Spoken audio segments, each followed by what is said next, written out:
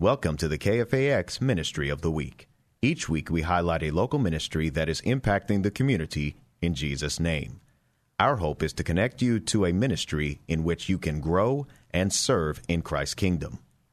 And now your host for the Ministry of the Week, Craig Roberts. He stopped intentionally in the prime of his professional career to exchange football for faith. He spent 6 years on the gridiron field for Al Davis and the last 15 in the mission field for Jesus. Number 26 now lives for number 1. We're joined today in studio by the senior pastor of the Well Church, Pastor Napoleon Kaufman. And Pastor, great to have you with us today. Pleasure to be here. How does a kid from Lompoc wind up at the University of Washington on a full-ride scholarship? Big star up there. You're still in all of their Hall of Fame records in Washington. And then wind up playing for the Raiders for a half a dozen years. I think 4 of those you were the lead rusher. And then suddenly just decide, prime of your career, could have spent another 10 years easily on the field, if not more. You know what? I'm done. God's taking me in a whole new direction. How does that happen? God. When I gave my life to the Lord, I quickly started realizing that that God had a call in my life to preach the gospel. And so while I was playing with the Raiders, five of those years there, I was also sharing my faith with my teammates for 3 of those years. I was kind of like the team chaplain. We would have Bible studies. I had the privilege of baptizing my teammates, all those things. So I really, Craig, I really felt the call of God on my life. And so through a series of events and conversations with my pastor and my wife and just doing my due diligence and making sure that I got all the counsel that I needed, I really was confirmed in my heart that God was calling me to put my cleats down and devote my time to ministry and to serving people in the community. And so it wasn't an easy thing to do, but I always tell people what I did was not a matter of reason. It was simply a matter of obedience. I knew God had confirmed and had told me that this is what he wanted me to do, so I was willing to step out in faith and be obedient. Had you been raised in the church? No. So I grew up, we were CME, Christmas, Mother's Day, and Easter. And so 3 times a year. So we would go periodically to church and whatnot, but we didn't have a strong foundation in our home. And so no, I did not grow up in church. I like to say that God got me off the streets, you know what I mean? So, and that's basically the situation there. One of your teammates when you were playing for the Raiders, Jerome Davidson, shared his faith. How did that all come about? Well, I tell people all the time, you don't come to God. God comes to you, and you respond. And so for me, God had been really drawing me. I could tell that God over a year's time, even more than that, but that pressure was, I started feeling like God's trying to get my attention. And I would tell my teammates, I feel like Jesus is trying to get my attention, man. I feel something's going on. So I felt God really calling me.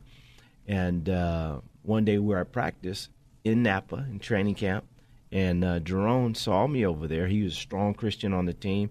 He saw me over there, and he said, "Hey, Napoleon."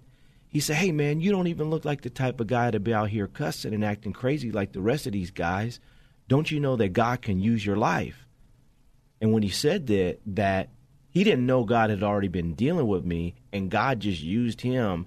It was like a hammer, just boom. Freight train. Yeah, boom.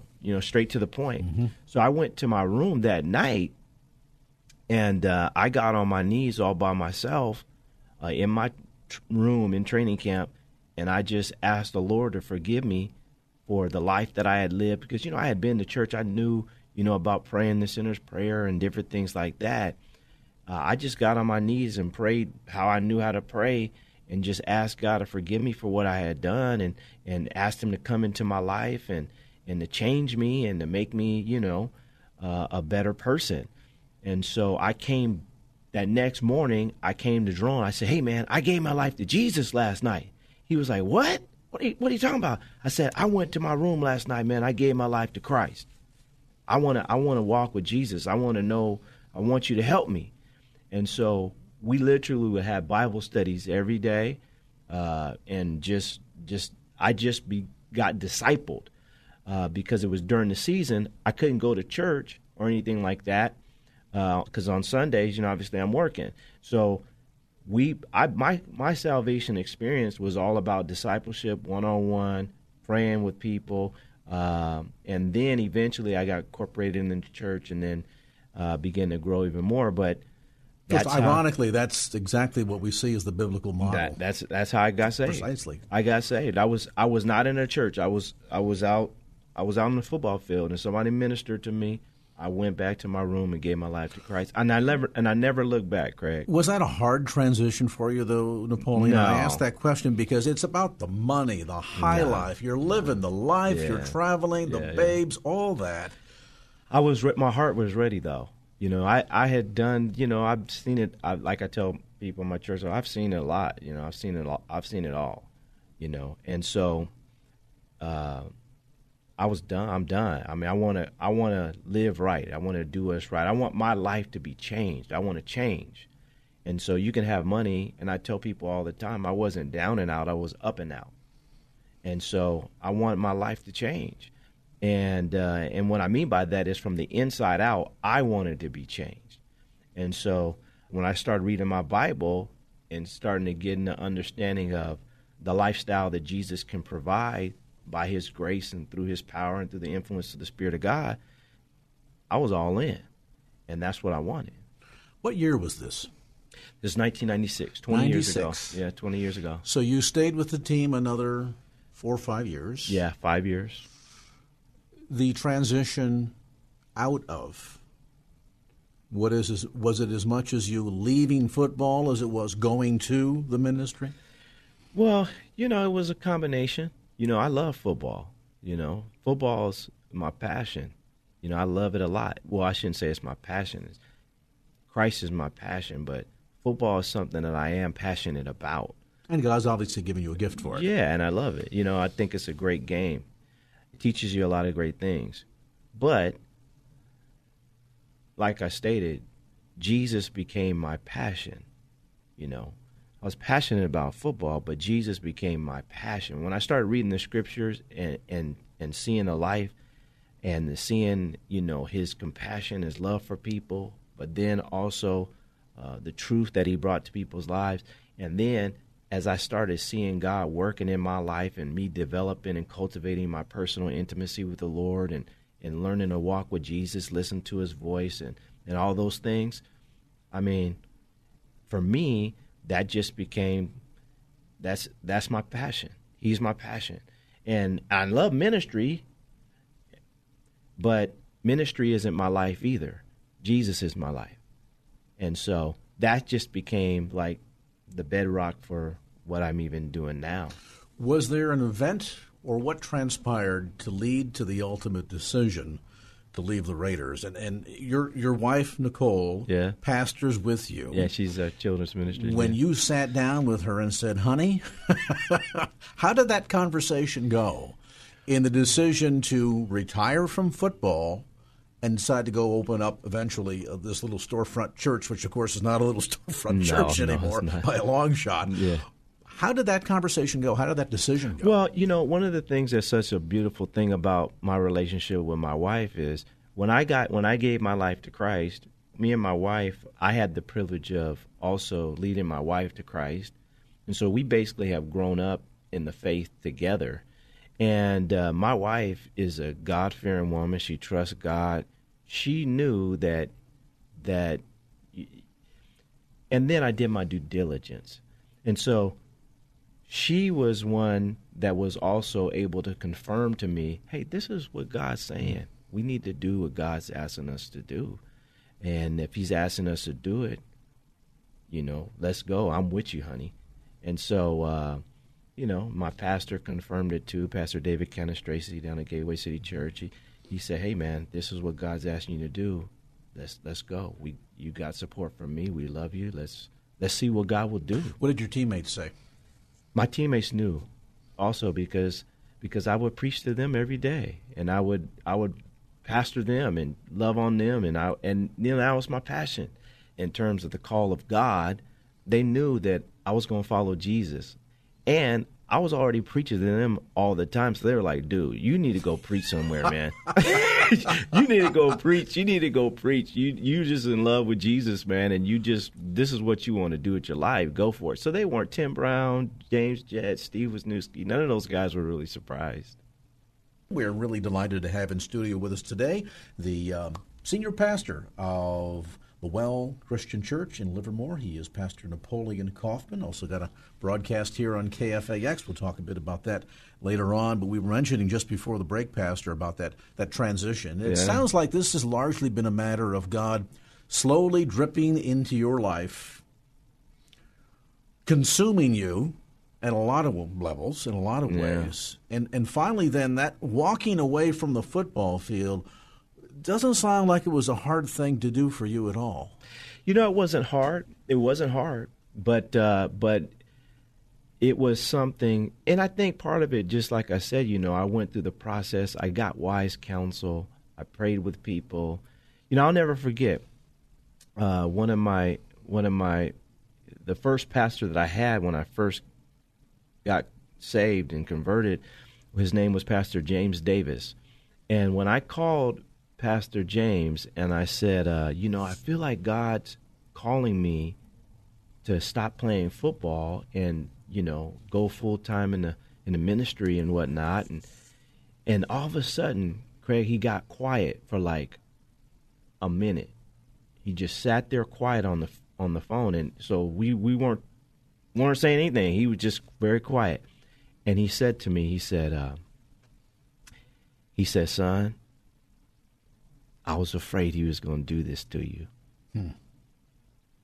And I said, what do you mean? He said, I knew there was going to come a day when he was going to call you to put down your cleats and to devote your time to ministry like this. He said, I knew. He said, whatever he tells you to do it. And that was it. And so there were things like that comforted my heart, but I loved the fact that no one ever told me the road was going to be easy, but you got to be obedient. And so we did it, and got us, you know, obviously far away my expectations, but it was a transition. But as long as I know I'm in the will of God, I'm happy. Was there a point once you left the field, you started a small church, half a dozen or a dozen people, kind of a storefront operation? Yeah, 15 families. Was there a moment when you said, what am I doing? Was there ever any of that? No, I never did. Because, you know, I just, like I said, as long as I knew I was in the will of God, the stuff that I was going to have to endure, I'm okay with that, as long as I know that this is where God wants me. A lot of times people, they think that if God calls you, there's always going to be favorable circumstances. And the roadmap's going to be all laid out for you, precisely where you're going. I wasn't taught like that. Yeah. I was taught that the road may be rough, but you got to go with God no matter what. And so for me, it was just such a blessing to be able to sit back and watch the peaks and the valleys, and then realize that even the valleys that you have are designed to protect you and to prepare you and to, in some cases, propel you on to greater things that God has in store for you. Some people listening right now but say, Pastor Napoleon, I hear what you're saying. I'm just not sure how to identify what God's will is for my life. Amen. How do I know? How do I get quiet enough to be able to hear that still small voice to know?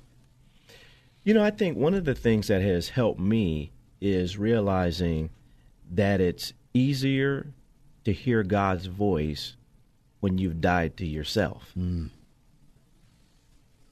Sometimes the main distraction is your desire, your will. What you want to do. Once you can quiet that voice, then God's voice becomes more pronounced. Now, for me, also, obviously, I want to make sure that I'm doing things that are biblically right. I want to make sure that I'm doing things that I'm taking time to get counsel from people around me that I know have a good track record of hearing from God, like my pastor and others, and my elders in my church. They know how to hear the voice of God. They can bring confirmation. God will always bring confirmation. But the greatest distraction in my life, when I've had distractions like this, or I have moments of confusion, is that my voice and my desire is speaking so loud that I can't hear God. So death to self gives you more of a listening ear. God, not your will, not my will, but your will be done. And it's interesting because some people might say that they have struggled with this because they've tried to lower the volume of all the voices from the outside. I mean, look at your life. It's not the On voice the outside. field, they're yelling at you, the cheerleaders with the pom-poms. You've won awards, broken records, all of it. Yeah. A lot of noise on the outside. And yet the real distraction is not the noise on the outside, but it's dealing with self. You wore a T-shirt Amen. I saw in the pulpit one day. Folks can see videos that you have up on the wellchurch.net website. Want to live, die. Yeah, if you want to live, die. That's the thing. If you got to deny yourself, take up your cross, and follow Him. And so that's the reason why it was easier for me to hear the voice of God in that moment when I had to make that decision, is because I really, in my mind at that moment, was like, I don't really care. I just want to know that I'm in God's will. The biggest challenge perhaps for a lot of us is just that whole process of surrendering. We want to be in charge. We like to be in control. I can look in the mirror and see me and know who's in charge. Yes. God, well, a little abstract. Sometimes I hear him, sometimes I don't. Some days I feel him, other days I don't. Yeah. But me, I can get up and I can look myself in the mirror and say, okay, I know who's in charge here. Yeah. And that's one of the big challenges for a lot of folks, isn't it? It's the last thing to go is your will. People want to give God their mind, they give God their heart, but are you willing in their emotions and whatnot? Have you given God your will? If He asks you to do something, are you willing to surrender your will over to Him? And that's one of the things that I know for me in my personal life has been such a blessing, because then when you do that, God turns around and He does things that you never thought. I never dreamed I'd be doing the stuff I'm doing right now. But you just watch, you just get in the flow with God and you follow His finger, and then He does stuff that just far outweighs your expectation. But I was willing to do that in that moment, and it's been a blessing. In that process, have you discovered that the satisfaction personally is far greater when you surrender, and as you find yourself living in obedience to God, that obedience produces the ultimate sense of satisfaction? And I ask that question because you're running back, satisfaction, gaining the yardage, scoring touchdowns, crowd screaming, making the money. You came that close to getting the Super Bowl ring if you'd stayed one more year at the Raiders. There's a great sense of satisfaction. People oftentimes find their satisfaction in things, in the stuff, or in money, or in the nameplate on the door, the car parked in the garage. And yet I have to wonder, has your experience with God been such that the more you have died to self, yielded to His will, and been obedient, do you find the satisfaction level in life has gone up exponentially? Oh, yeah, because for me, it's just, there's nothing. It's one thing you playing for Al Davis, you score a touchdown, Al Davis is cheering. Mm-hmm. It's another thing when, you score a touchdown and the black hole is cheering. But then it's another thing when you are obedient to God and do what He says, and you know that He's cheering. Mm. And I tell this to guys all the time. It's an audience of one. it's an audience of one. Are you doing? Is what you're doing right now? Is it making him happy? Does it make him smile? Does it bless him? And that's the thing that at the end of the day is going to matter. I've been in stadiums. I played in 2 Rose Bowl. I got a national championship ring. I played in the biggest stadiums in this country, all that stuff. But those same stadiums, if you do good, they're going to cheer you on. But then if you fumble one time, fumble the ball, and they're going to be booing. You know what I'm saying? So the issue here is, on that day, will Jesus look you in the eye and say, "Well done, thou good and faithful servant"? Is it a matter of then exchanging little picture for big picture? And let me explain what I mean by that. That success on the gridiron can be fleeting, as you just articulated. Yes.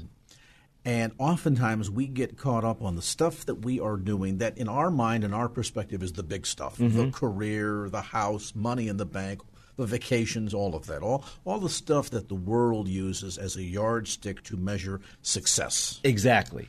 And yet as much as we think that's our big picture, the fact of the matter is that isn't big picture at all, because in God's economy, that's a nanosecond on the radar screen of all of eternity. Yes. And so maybe part of this then is to learn to change our perspective Yeah. to see his big picture?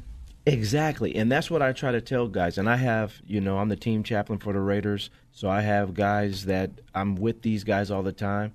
I have a super middleweight, former super middleweight champion of the world. Andre Ward is a member of my church. I talk to these guys. I get a chance to talk to these athletes. The thing that I try to tell them is this: enjoy the game. Enjoy the touchdowns. Enjoy, but keep it in its proper perspective, just like you said. Keep it in its proper place. Enjoy I put on my national championship ring, and I go blingy and let them, hey, this is what we accomplished, All that is good, but it's in the proper perspective and place and category in your life. Nothing comes before Christ and your eternal rewards. And so there has to be a balance there, and we try to do the best that we can. I try to, in my own personal life, to have that balance. I'm a head football coach. We want to win. I don't want to go out there and get beat every time we play, but it's in its proper perspective. You're now coaching in addition to, I guess you're coaching at a couple of levels. You coach at church. You coach on the football field for Bishop O'Dowd. What's that like? You made the transition from sitting underneath a coach, and now God is saying, I am equipping you to help coach others, not just the young men on the field. And I guess a couple of your boys are under your tutelage too. That must be kind of cool. Yeah, it's amazing, because when I got the call, they wanted me to interview for the job and whatnot. I sat down with my staff, sat down with my wife, because I'm a pastor. And I said, what do you guys think about this? Do you guys think that, I want you all to pray about this with me. And so unanimously, everyone was like, Pastor, this is ministry. You get an opportunity to pour into the life of these young men, just like somebody poured into your life and helped you as a coach. You're going to be able to get into the community there in Oakland. You're going to be able to get a chance to reach kids that, maybe other people don't get a chance to reach, and coach them up and be a blessing to them, And so when I took the job, the principal over there, Pam Shea, former principal, she said, Coach, we know that you're a pastor. And these were her words. She said, Coach, I want you to pastor my kids. I want you to pastor my kids. And that just for me was like, this is it. So I get a chance to go in and really try to be a blessing to the kids. We're teaching them the game of football, but we're also teaching them about life. And that's been huge for us. So it's been great. And the transition hasn't been that big because, I'm around football all the time. I know the game. It's just, the administrative stuff you got to work through, but it's ministry. You've given us, I think, much to consider today, Pastor. I sure appreciate you taking time out of your schedule to come in and to visit. We invite listeners, if you're maybe new to the Bay Area looking for a new church home, check out the Well Church. They're located at 2333 Neeson Drive in Livermore. Information available on the web at thewellchurch.net. That's thewellchurch.net. We also invite you to tune in to Pastor Napoleon Kaufman's broadcast, Times of Refreshing, right here on KFAX, where at least in every broadcast you'll hear at least one time, give me an amen, somebody. Pastor Kaufman, thanks so much for coming in. It's been a delight visiting with you. Craig, this has been my pleasure. Thank you for listening to the KFAX Ministry of the Week. More information about this week's highlighted ministry is available at kfax.com. Also, please tune in this Sunday at 12 noon for a message from this ministry. And tune in at this time next week for another edition of the KFAX Ministry of the Week. Until next time, God bless.